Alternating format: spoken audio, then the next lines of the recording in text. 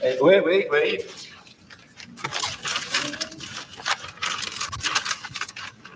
Okay, you can't look in it.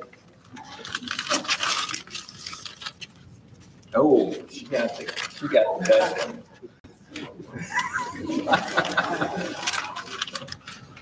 Don't throw that at anybody.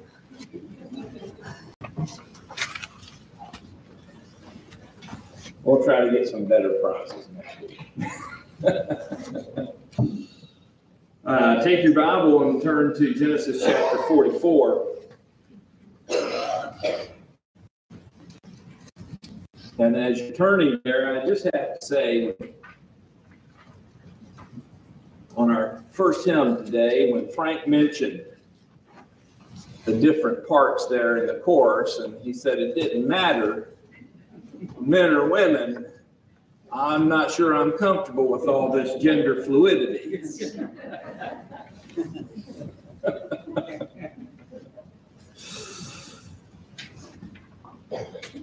Genesis chapter 44, we're going to read for our scripture reading, chapter 44 and 45. Chapter 44 and 45. And, of course, we're in the life of Joseph. Chapter 44, verse 1.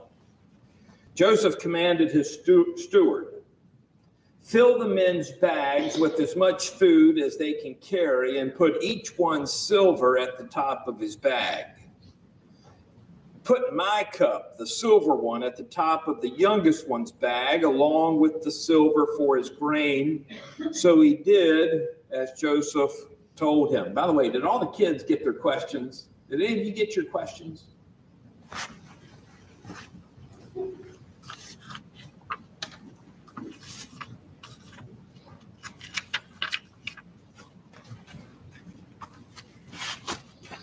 I want to make sure they have their questions to fill out if they want to get a prize next week. Because the answer to the first question is in the first two verses. Verse 3, chapter 44, verse 3. At morning light, the men were sent off with their donkeys. They had not gone very far from the city when Joseph said to his steward, get up, pursue the men. And when you overtake them, say to them, why have you repaid evil for good? Isn't this the cup that my master drinks from and uses for divination? What you have done is wrong. When he overtook them, he said these words to them. They said to him, why does my Lord say these things? Your servants could not possibly do such a thing. We even brought back to you from the land of Canaan the silver we found at the top of our bags. How could we steal silver or gold from your master's house? If it is found with one of us, your servants, he must die, and the rest of us will become my Lord's slaves. The steward replied, what you have said is right, but only the one who is found to have it will be my slave, and the rest of you will be blameless. So each one quickly lowered his sack to the ground and opened it. The steward searched, beginning with the oldest and ending with the youngest, and the cup was found in Benjamin's sack. Then they tore their clothes, and each one loaded his donkey and returned to the city.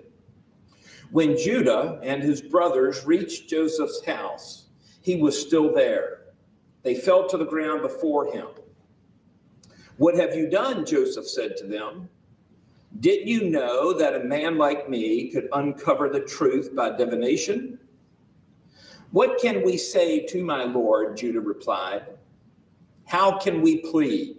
How can we justify ourselves? God has exposed your servant's iniquity. We are now my Lord's slaves, both we and the one in whose possession the cup was found. Then Joseph said, I swear I will not do this. The man in whose possession the cup was found will be my slave. The rest of you can go in peace to your father." But Judah approached him and said, "My lord, please let your servant speak personally to my lord. Do not be angry with your servant, for you are like Pharaoh." My lord asked his servants, "Do you have a father or a brother?" And we answered, "My lord, we have an elderly father and a younger brother, the child of his old age. The boy's brother is dead. He is the only one of his mother's sons left, and his father loves him. Then you said to your servants, 'Bring him to me so that I can see him.' But we said to my lord, 'The boy cannot leave his father. If he were to leave, his father would die.' Then you said to your servants, 'If your younger brother does not come down with you, you will not see me again.' This is what happened when we went back to your servant, my father. We reported to him the words of my lord. But our father said, 'Go again and buy us a little food.' We told him, 'We cannot go down unless our younger brother goes with us. If our younger brother isn't with us, we cannot see the man.' Your servant, my father, said to us, 'You know that my wife bore me 2 sons. One is gone from me.' I said he must have been torn to pieces, and I have never seen him again. If you also take this one from me and anything happens to him, you will bring my gray hairs down to Sheol in sorrow. So if I come to your servant, my father, and the boy is not with us, his life is wrapped up with the boy's life. When he sees the boy is not with us, he will die. Then your servants will have brought the gray hairs of your father, or your servant, our father, down to Sheol in sorrow. Your servant became accountable to my father for the boy, saying, 'If I do not return him to you, I will always bear the guilt for sinning against you, my father's father. Now please let your servant remain here as my lord's slave in place of the boy. Let him go back with his brothers. For how can I go back to my father without the boy? I could not bear to see the grief that would overwhelm my father.'" Chapter 45. Joseph could no longer keep his composure in front of all his attendants, so he called out, "Send everyone away from me." No one was with him when he revealed his identity to his brothers, but he wept so loudly that the Egyptians heard it, and also Pharaoh's household heard it. Joseph said to his brothers, "I am Joseph. Is my father still living?" But they could not answer him because they were terrified in his presence. Then Joseph said to his brothers, "Please come near me." And they came near. "I am Joseph, your brother," he said, "the one you sold into Egypt. And now do not be grieved or angry with yourselves for selling me here, because God sent me ahead of you to preserve life. For the famine has been in the land these 2 years, and there will be 5 more years without plowing or harvesting. God sent me ahead of you to establish you as a remnant within the land and to keep you alive by a great deliverance. Therefore, it was not you who sent me here, but God. He has made me a father to Pharaoh, lord of his entire household and ruler over all the land of Egypt. Return quickly to my father and say to him, 'This is what your son Joseph says. God has made me lord of all of Egypt. Come down to me without delay. You can settle in the land of Goshen and be near me, you, your children and your grandchildren, your flocks, your herds, and all you have. There I will sustain you, for there will be 5 more years of famine. Otherwise you, your household, and everything you have will become destitute. Look, your eyes and the eyes of my brother Benjamin can see that I'm the one speaking to you. Tell my father about all my glory in Egypt and about all you have seen, and bring my father here quickly.' Then Joseph threw his arms around his brother Benjamin and wept. and Benjamin wept on his shoulder. Joseph kissed each of his brothers as he wept, and afterwards his brothers talked with him. When the news reached Pharaoh's palace, Joseph's brothers have come. Pharaoh and his servants were pleased. Pharaoh said to Joseph, "Tell your brothers, do this, load your animals and go back to the land of Canaan. Get your father and your families and come back to me. I will give you the best of the land of Egypt, and you can eat from the richness of the land." You are also commanded to tell them, "Do this. Take wagons from the land of Egypt for your dependents and your wives, and bring your father here. Do not be concerned about your belongings, for the best of all the land of Egypt is yours." The sons of Israel did this. Joseph gave them wagons as Pharaoh had commanded, and he gave them provisions for the journey. He gave each of the brothers changes of clothes, but he gave Benjamin 300 pieces of silver and 5 changes of clothes. He sent his father the following: 10 donkeys carrying the best products of Egypt, and 10 female donkeys carrying grain, food, and provisions for his father on the journey. So Joseph sent his brothers on their way, and as they were leaving, he said to them, "Don't argue on the way." So they went up from Egypt and came to father Jacob in the land of Canaan. They said, "Joseph is still alive, and he is ruler over all the land of Egypt." Jacob was stunned, for he did not believe them. But when they told Jacob all that Joseph had said to them, and when he saw the wagons that Joseph had sent to transport him, the spirit of their father was revived.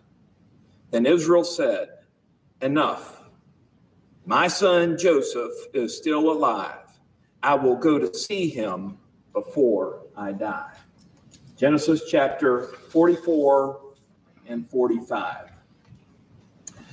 Now take your Bible and turn to Daniel chapter 11.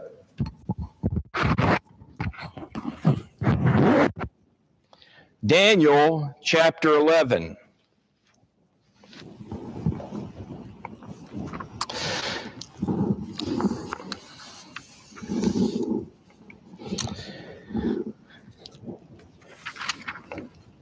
Last week we considered how all of what is in this chapter is prophecy for Daniel.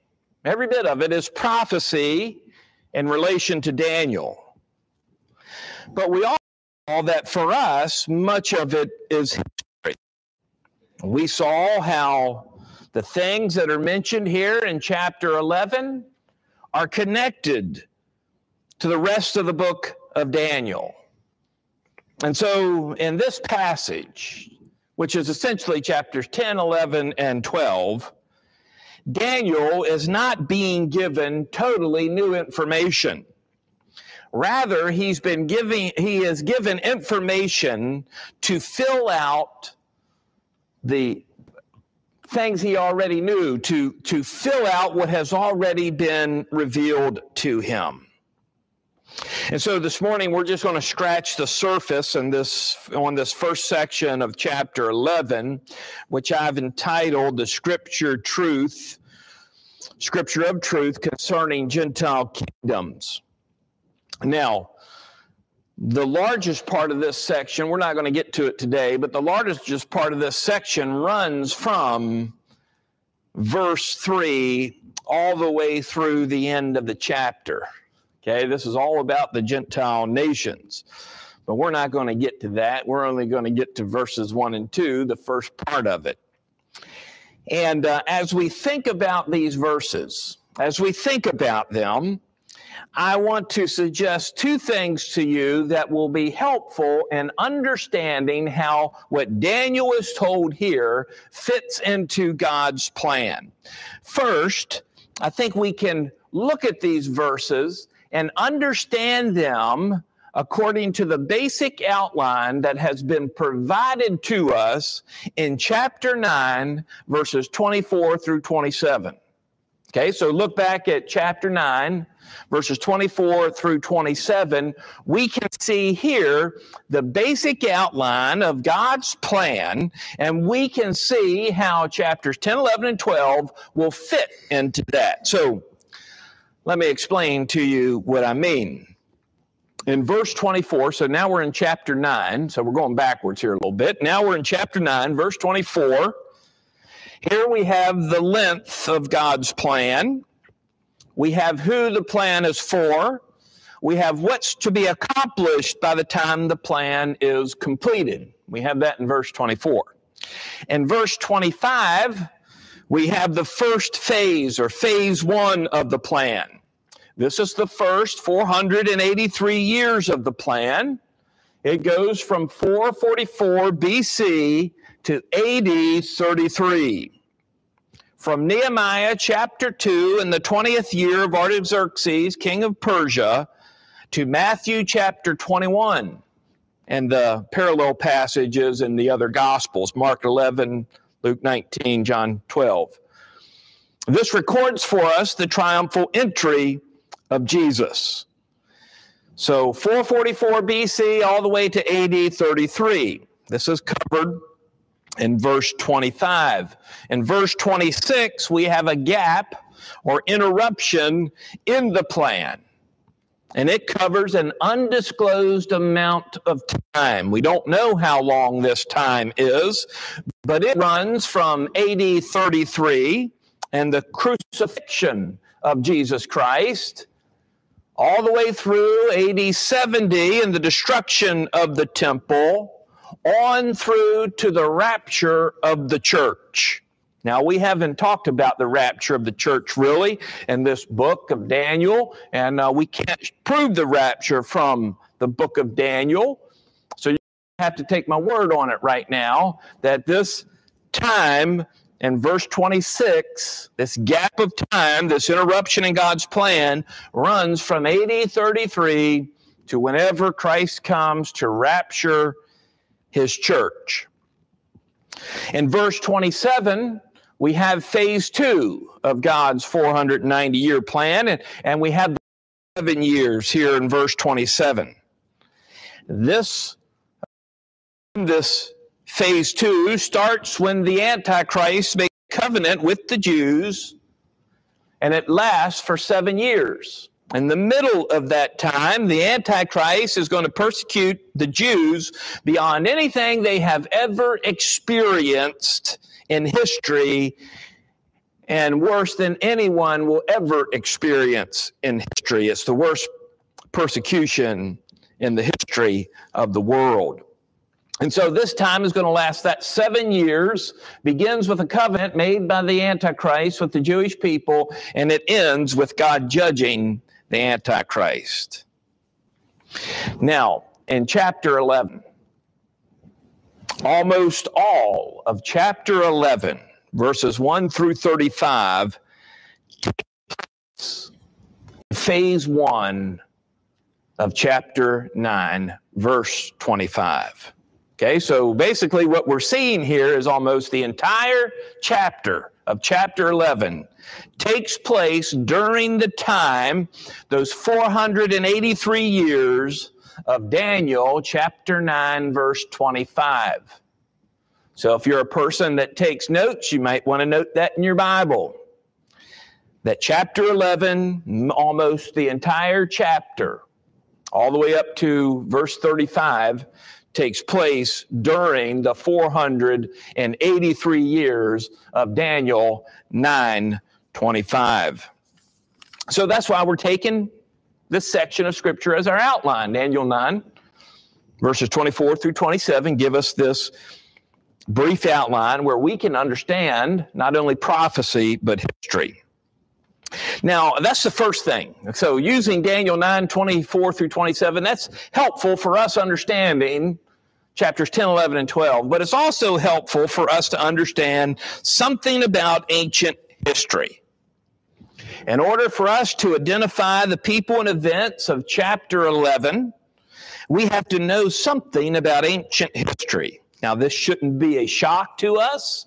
This shouldn't seem strange to us, because we know that in order to properly understand any portion of Scripture, we must understand it in its historical context.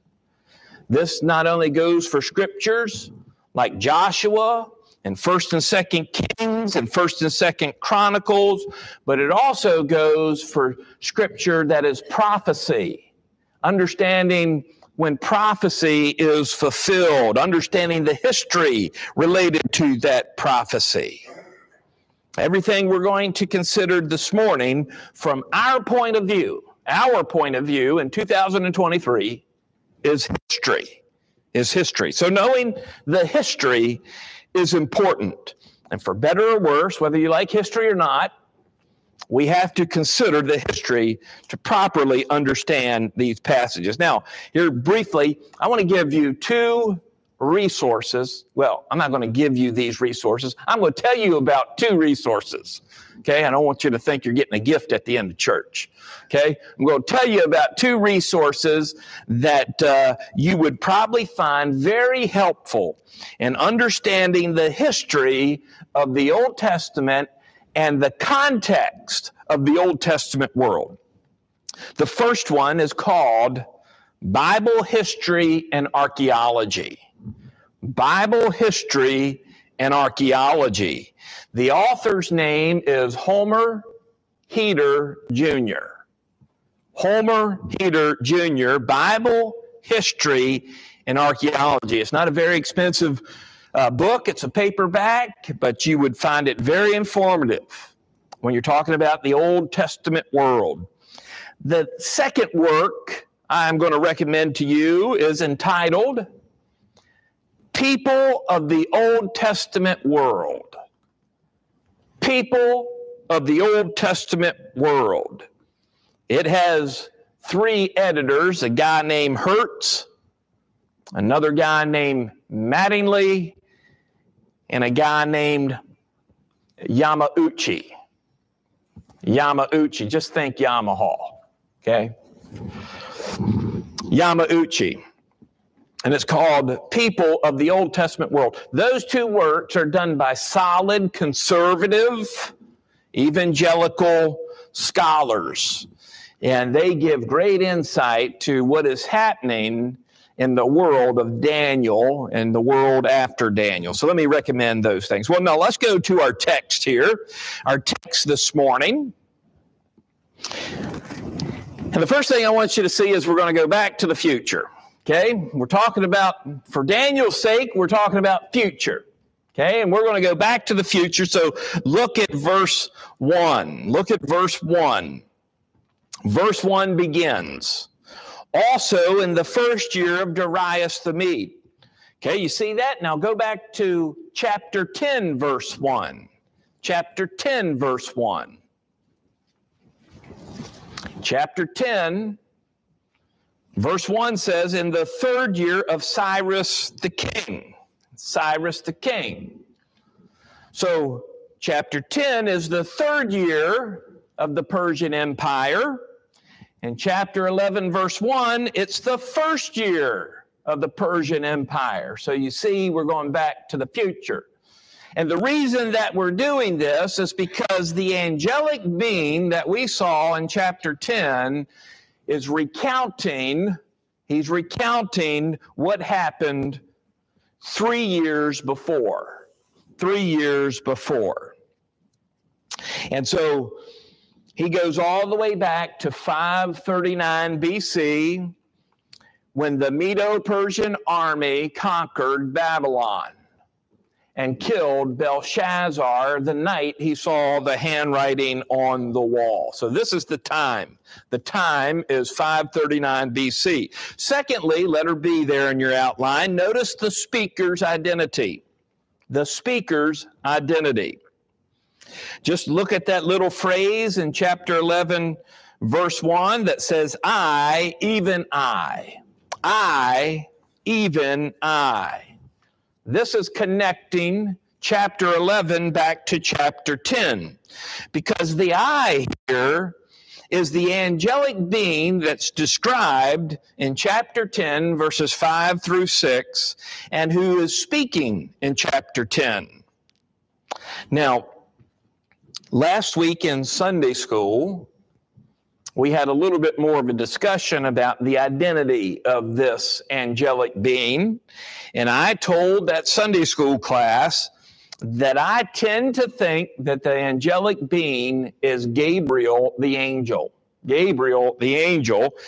I just want to give you some reasons why I think we can identify this angel from chapter 10 and on into chapter 11, who's giving the message of the scripture of truth to Daniel, how we can identify this as probably Gabriel. First, I would point out that Gabriel, the angel, has already been mentioned in the book of Daniel.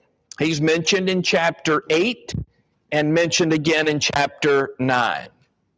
In chapter 8, it goes all the way back to 550 BC.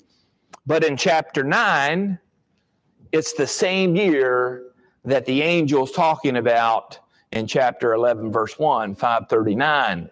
The angel Gabriel has been speaking to Daniel already. That's the first reason. The second reason I think we can identify this angel as Gabriel is because Gabriel is connected to bringing messages to men from God.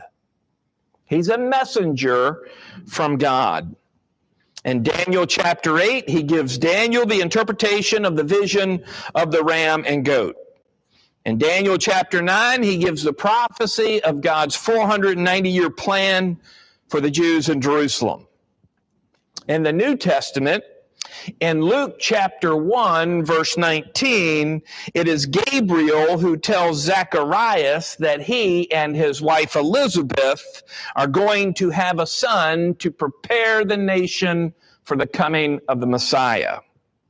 A few verses later in Luke 1 and verse 26, it is Gabriel who is the one who gives Mary the message that she is going to have a son and call his name Jesus. And I think it's very likely, we're not told this, but I think it's very likely that it is also Gabriel who appears to Joseph, telling him to marry his pregnant fiancée, Mary. And then again, telling him to take his family to Egypt, and finally telling him to return back to the land of Israel. So the angel Gabriel is seen throughout Scripture as one who gives divine messages to men from God. But these messages aren't just any messages. These messages all relate to the Messiah in one way or another. So that's the second reason. Gabriel is the angelic messenger that deals specifically with giving messages about the Messiah in Israel. Thirdly, the message of Daniel 10, 11, and 12 are connected to the message of chapter 9. And since Gabriel is the angel who gives the message in chapter 9, it makes sense that he would also be the angel giving the message in chapters 10, 11, and 12. So because of these three reasons, I think that we can at least tentatively conclude that the angel mentioned here in our passage, in our context, is Gabriel. He gave the message about the first coming of the Messiah, and it seems, from what we read here, he is giving a message that relates to the second coming of the Messiah. So that's the identity of the speaker. Letter C there in your outline, I want us to consider the activity of the speaker, the speaker's activity. The speaker's activity. Back to verse 1, says, I stood up to confirm and strengthen him. That's Daniel. And now I will tell you the truth. So the angel is going to do three things for Daniel. He's going to strengthen him, he's going to protect him, and he's going to tell him the truth.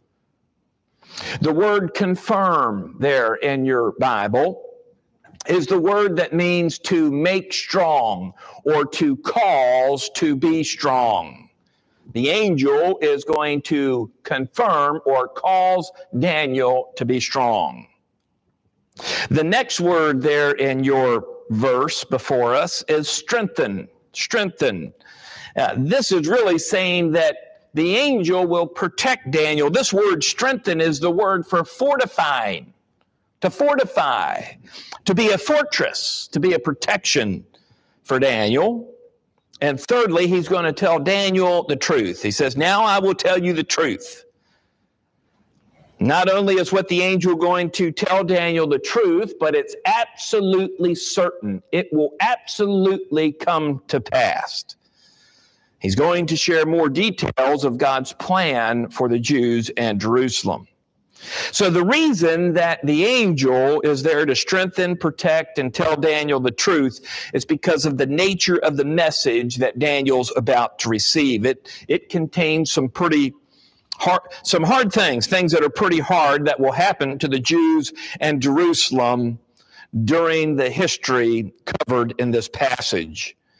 This message will be hard, but it will also contain some pretty fantastic things.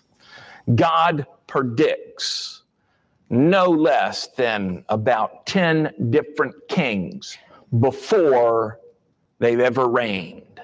That's pretty fantastic. He predicts the transfer of rule from one kingdom to another. And he predicts what will happen at the end of times.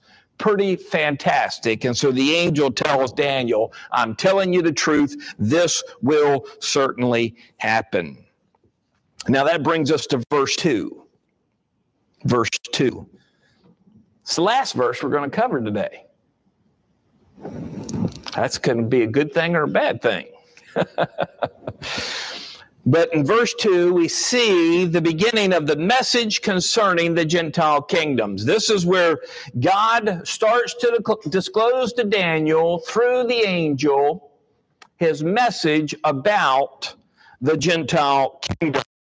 And in verse 2, the first kingdom and the only kingdom we're going to cover today is the kingdom of Persia. The kingdom of Persia. So picking up in our Bibles where it says, behold, in verse 2. Behold, 3 more kings will arise in Persia, and the 4th shall be far richer than them all. By his strength, through his riches, he shall stir up against the realm of Greece. Against the realm of Greece. And I want us to see that this message concerning the Gentile kingdoms starts with Persia and starts with Cyrus the Great. At this time in Daniel's life, which is the 3rd year of the Persian Empire. Remember, in chapter 11, the angel's going back 2 years or 3 years in history. So he's going back to the 1st year of the Persian Empire. But in Daniel's life, when he hears this, it's the 3rd year of the Persian Empire, 537 BC. So at this time in Daniel's life, at 537 BC, the Medo-Persian Empire is the Gentile kingdom that is ruling the earth. No need to speak about the Babylonian Empire. That empire is in the past. It has just come to an end. We'll see that the empire of Greece comes later. It's even mentioned in this verse. But there's a lot more about the empire of Greece. Verse 3 all the way through 35. A lot more about Greece. And then the empire of Rome is not addressed for the most part. So the angel tells Daniel he's picking up with the Persian Empire. Remember, there are 4 Gentile kingdoms. There's the Babylonian kingdom, there's the Persian kingdom, or the Medo-Persian kingdom, there's the kingdom of Greece, and there's the kingdom of Rome, the Roman Empire. There are 4 Gentile kingdoms, and we're starting with Persia because that's where the angel starts. So it starts with Persia, but it also starts with Cyrus the Great, the first king of the Persian kingdom. Now, how do we know this? How do we know this? Well, look at the verse again. Look at verse 2 again. It says, behold, 3 more kings will arise, not including the one who's ruling now. After him, there will be 3 more kings that arise, and then a fourth, and then a fourth. So this passage, this message starts with Cyrus the Great, the first king of the Persian Empire. That means, if you do your math right, if you got your arithmetic down, that means there are 5 kings of Persia that are included in verse 2. 5 kings. Okay, I told you this whole chapter is going to predict at least 10 kings. I'm guessing at that. I didn't actually count, but I'm going from memory here. 5 of them are mentioned here. 4 of them are in the future. Okay, so think about this. There's 5 kings mentioned in our passage. There's Cyrus the Great.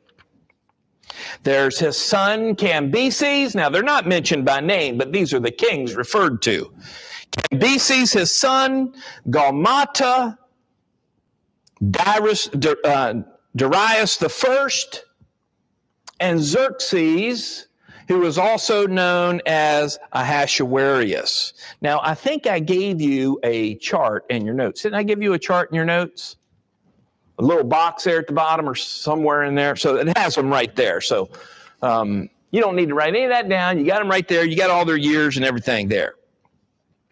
So now what's particularly of interest to us here, something that we have to deal with, a criticism that we have to deal with, is there's more than 5 kings of Persia. History shows us there's more than 5 kings of Persia. There's at least 12 kings of Persia. So we have to ask the question, why does it only mention these 5? Why these 5 kings being mentioned and not the rest? Well, the answer is that these 5 kings are the only ones that matter for the message that Daniel is receiving. I mean, that's the short answer. In fact, the first and last are really the 2 most important. Cyrus the Great and Xerxes are the ones who are the most important, because it says, if you look back at your verse, it says at the very end of verse 2, that's the 5th Persian king. His name is Xerxes or Ahasuerus. He shall stir up all against the realm of Greece. So he's going to make war with Greece.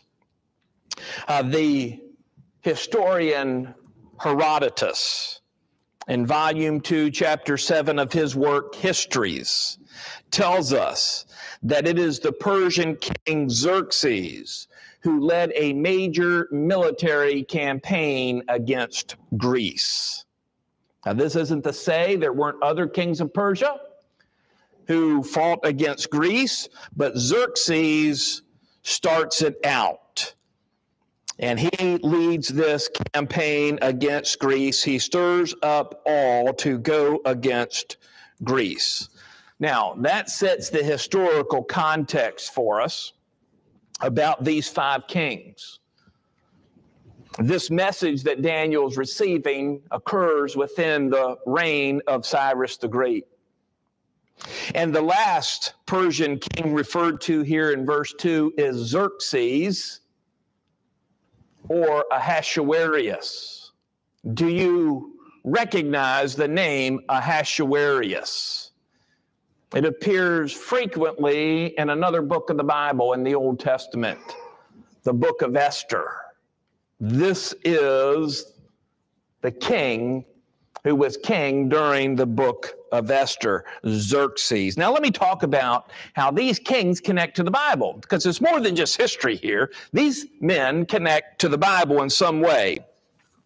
Cyrus the Great, mentioned 23 times. 23 times in the Old Testament, Cyrus is mentioned. I'm not going to give you those references. You can look them up in a concordance.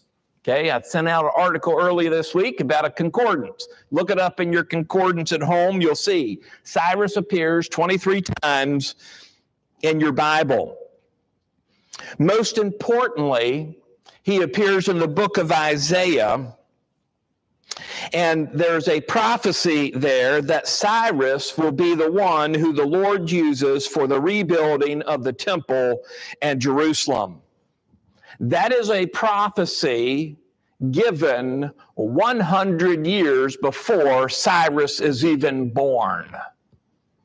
160 years before he is king of the Medo-Persian Empire. 160 years before the fulfillment.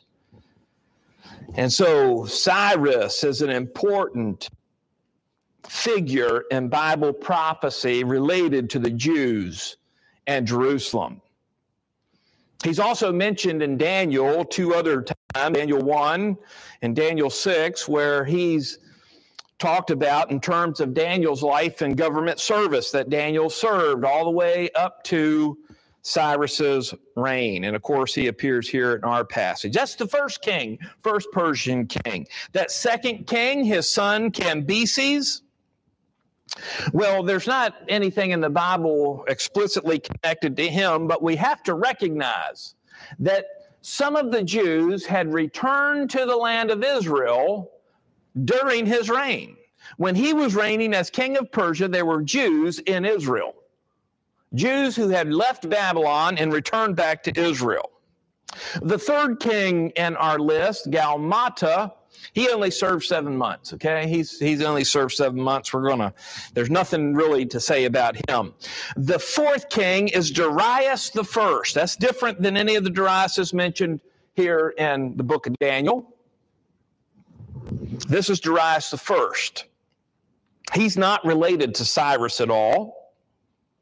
You can see his reigning dates there on your chart. The most important thing to know about him is that he is the king of Persia when the temple is built and completed.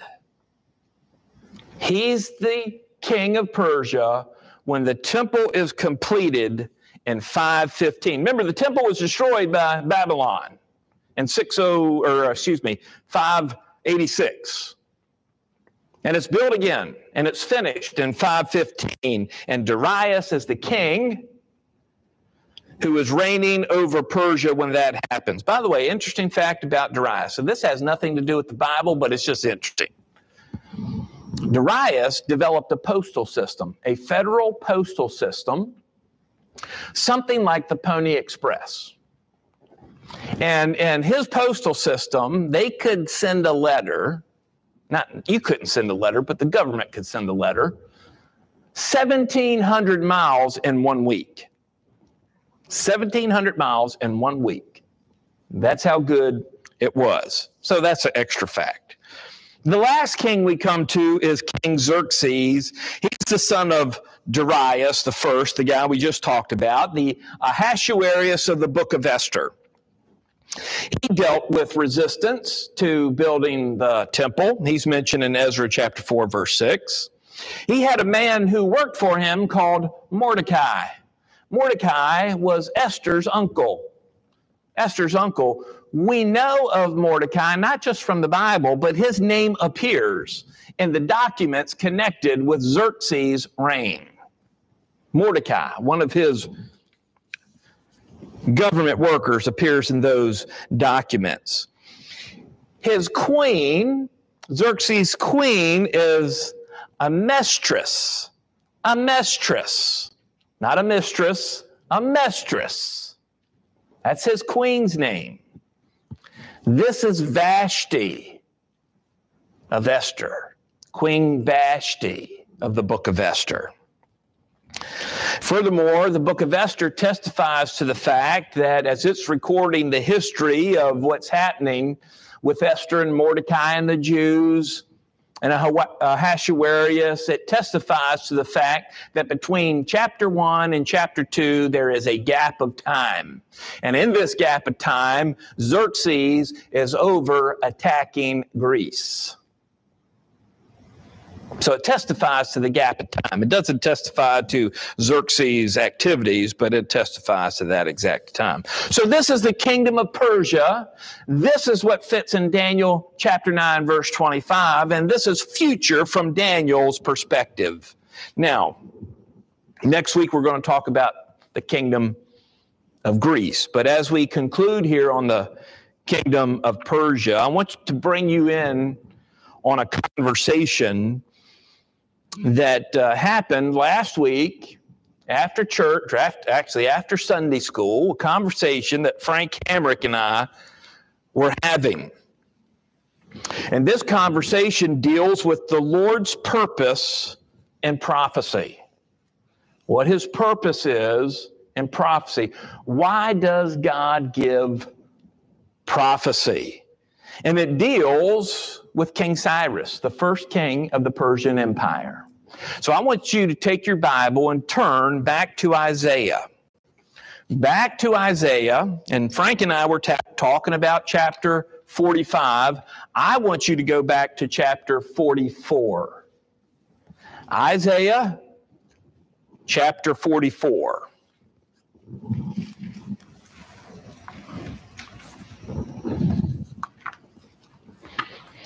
It's in this passage that it reveals to us the purpose of prophecy. The purpose of prophecy.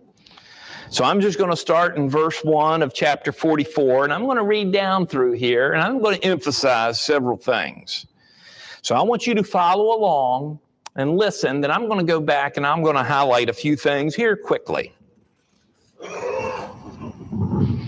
In verse 1, this starts by giving us the Lord's message to Israel. Verse 1. Yet hear me now, O Jacob, my servant, and Israel, whom I have chosen. Thus says the Lord. You'll see how often that phrase is repeated. Thus says the Lord, who made you and formed you from the womb, who will help you. Fear not, O Jacob, my servant, and you, Jeshurun, whom I have chosen. For I will pour water on him who is thirsty and floods on the dry ground. I will pour my spirit on your descendants and my blessing on your offspring. They will spring up among the grass like willows by the watercourses. One will say, I am the Lord's. Another will call himself by the name Jacob. Another will write with his hand, the Lord's, and name himself by the name Israel. Verse 6. Thus says the Lord, the King of Israel, and his Redeemer, the Lord of hosts. I am the first and the last. Besides me, there is no God. And who can proclaim as I do? Now, this is a prophetic thing. Who can proclaim as I do? Then let him declare it and set it in order for me.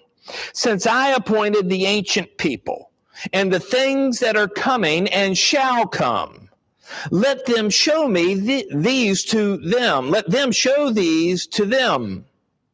Do not fear. Do not be afraid. Have I not told you from that time and declare it? You are my witnesses.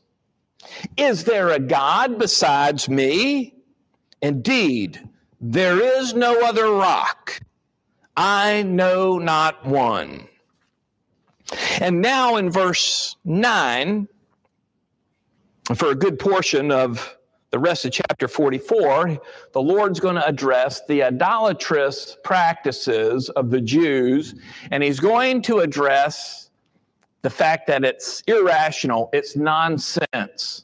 Doesn't make sense what they're doing, okay? So keep that in mind. Verse 9. Those who make an image, so that's a carved image, all of them are useless. Their precious things shall not profit.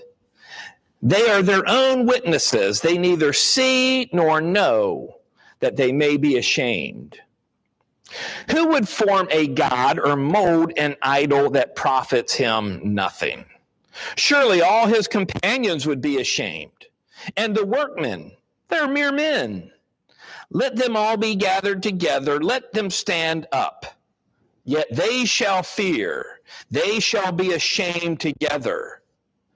The blacksmith, with his tongs, works one in the coals. One idol in the coals is what's understood here. Fashions it with a hammer and works it with the strength of his arms. Even so, he is hungry and his strength fails him. He drinks no water and is faint. The craftsman stretches out his rule. He marks one out with chalk. He fashions it with a plane. He marks it out with a compass and makes it like the figure of a man, according to the beauty of a man, that it may remain in the house. He cuts down cedars for himself and takes cypress and oak. He secures it for himself among the trees of the forest. He plants a pine, and the rain nourishes it. Then it shall be for a man to burn. Talking about this wood that was just mentioned. It shall be for a man to burn. He'll take some of that wood, he'll take some of it and warm himself. Yes, he kindles it and bakes bread. Indeed, he makes a god and worships it. He makes it a carved image and falls down to it. He burns half of it in the fire. With this half he eats meat, he roasts a roast and is satisfied. He even warms himself and says, I'm warm, I've seen the fire. And the rest of it he makes into a god, his carved image.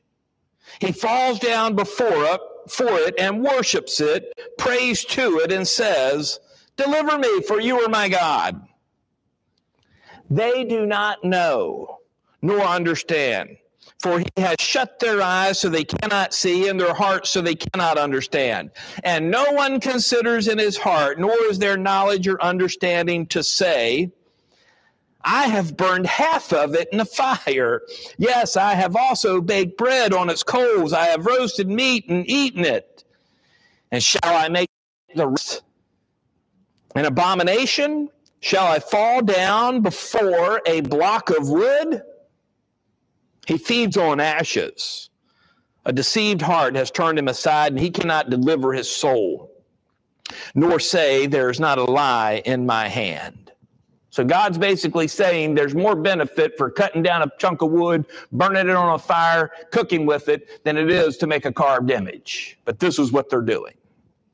Verse 21. Remember these, O Jacob and Israel, for you are my servant. I have formed you. You are my servant. O Israel, you will not be forgotten by me. Did you catch that? You will not be forgotten by me. I have blotted out like a thick cloud your transgressions, and like a cloud your sins. Return to me, for I have redeemed you. Sing, O heavens, for the Lord has done it. Shout, you lower parts of the earth. Break forth in singing, you mountains, O forests and every tree in it. For the Lord has redeemed Jacob and glorified himself in Israel. Thus says the Lord, your Redeemer, and he who formed you from the womb. I am the Lord who makes all things, who stretches out the heavens all alone, who spreads abroad the earth by myself, who frustrates the signs of the babbler and drives diviners mad, who turns wise men backward and makes their knowledge foolishness, who confirms the word of his servant and performs the counsel of his messengers, who says to Jerusalem, you shall be inhabited. To the cities of Judah, you shall be built, and I will raise up her waste places. Who says to the deep, be dry, and I will dry up your rivers. Who says to Cyrus. To Cyrus. He is my shepherd. He shall perform all my pleasure, saying to Jerusalem, you shall be built, and to the temple, your foundation shall be laid. Chapter 45, verse 1. Thus says the Lord to his anointed. That word anointed is the word Messiah. Thus says the Lord to his Messiah. Now, who is the Messiah here? Look at what verse 1 says. To Cyrus. God has anointed Cyrus, whose right hand I have held, to subdue nations before him and loose the armor of kings, to open doors before him, double doors, so the gates will not be shut. I will go before you, Cyrus, and make the crooked places straight. I will break into pieces the gates of bronze and cut the bars of iron. I give you, Cyrus, the treasures of darkness and the hidden riches of the secret places. In order that I'm going to do all these things, I've anointed you, I've selected you, I've raised you up. I'm going to do all these things so that you may know that I, the Lord, who call you by your name, am the God of Israel. Verse 4. For Jacob my servant's sake, and Israel my elect, I have even called you, Cyrus, by your name. I named you, though you have not known me. It's because he's not alive. I am the Lord, there is no other, there is no God besides me. I will gird you, though you have not known me, in order that they, that's talking about the Jews, that they may know from the rising of the sun to its setting, that there is none besides me. I am the Lord, there is no other. I form the light and create darkness. I make peace and create calamity. I, the Lord, do all these things. Rain down, you heavens from above, and let the skies pour down righteousness. Let the earth open up. Let them bring forth salvation, and let righteousness spring up together. I, the Lord, have created it. Woe to him who strives with his maker. Let the potsherds strive with the potsherds of the earth. Shall the clay say to him who formed it, what are you making? Or shall your handiwork say, he has no hands? Woe to him who says to his father, what are you begetting? Or to his to the woman, what have you brought forth? Verse 11, thus says the Lord, the Holy One of Israel and his Maker, ask me of things to come concerning my sons and concerning the work of my hands. You command me.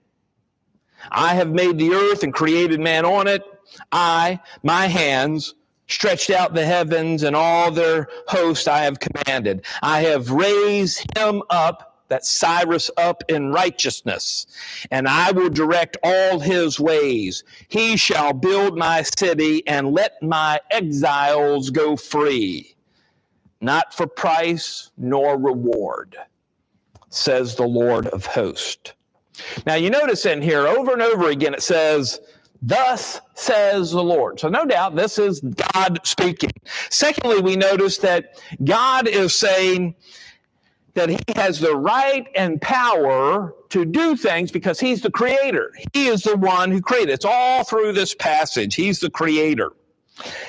Thirdly, we see there's an emphasis on his prophetic pronouncement several times in here. He mentions about saying things that happen before they happen. And that makes him different than anybody else. He even asks the question, who can do this? I'm the one who does this. God's the one who makes prophetic pronouncements. Over and over again, we see that he says, I alone am God. There is none besides me. No graven image can replace God. No graven image can be beside God. The Lord alone is God. And we see the purpose of prophecy. If you look back to chapter 45, verses 1 through 3, you see here the Lord talking about Cyrus says, I've held your right hand to subdue nations before him and to loose the armor of kings. God put Cyrus in place. He made him the leader of a nation to open him the double doors so the gates will not be shut. I will go before you and make it crooked places straight. I will break the pieces of the gates into pieces, the gates of bronze, and cut the bars of iron. I give you treasures of darkness and hidden riches of secret places. At the end of verse 3, God does all these things for the purpose that Cyrus may know that I, the Lord, call you by your name. I am the God of Israel. God does that so Cyrus will know the one who put him in there is not his gods. It's not some graven image. It's the God of Israel. This is Cyrus in our passage in the book of Daniel. Secondly, if you drop down to verse 6, this also connects to the children of Israel. God says to Jacob, I'm going to do all these things for Cyrus. In verse 6, it says, so that God's going to do these things for the purpose that they, the children of Israel, that they may know from the rising of the sun to its setting, there is none besides me. I am the Lord. There is no other. So what's the purpose of prophecy? The purpose of prophecy is to reveal God. God reveals himself as the one true and living God in prophecy. And prophecy is meant to show people who God is and for them to acknowledge that he alone is God. The Lord, the God of Israel. That's why we have prophecy, to know God and to respond properly to him. So we're studying this prophecy. It's not just information. This prophecy is telling us about God, and it's calling you to acknowledge he alone is God and there's no other besides him. And that you should acknowledge him and serve him. Won't you stand with me, and we'll close in a word of prayer. Lord, we give you thanks for your word. We're so thankful that if we take the time to look at it, we take the time to meditate on it, it explains itself. And we're so thankful not only for our passage in Daniel, where we see you in a prophetic way unfolding history before Daniel's eyes. Daniel hasn't experienced any of this, but you're showing to him what will happen. And Lord, we look back and see what you said and know that it happened exactly how you said it would happen. And Lord, not only is it predictive prophecy, but fulfilled prophecy teaches us you are the Lord. You are the only God, and there's no one beside you. Help us to live according to that truth, that you alone are God. You alone deserve worship, and none other. Father, be exalted with your word. Be exalted as your Spirit takes it and applies it to our hearts. And Lord, if we are struggling with idols in our heart, may we be convicted today and understand that you alone are God and deserve the first place in our hearts and minds. And we pray this in the name of Jesus Christ, our Savior. Amen.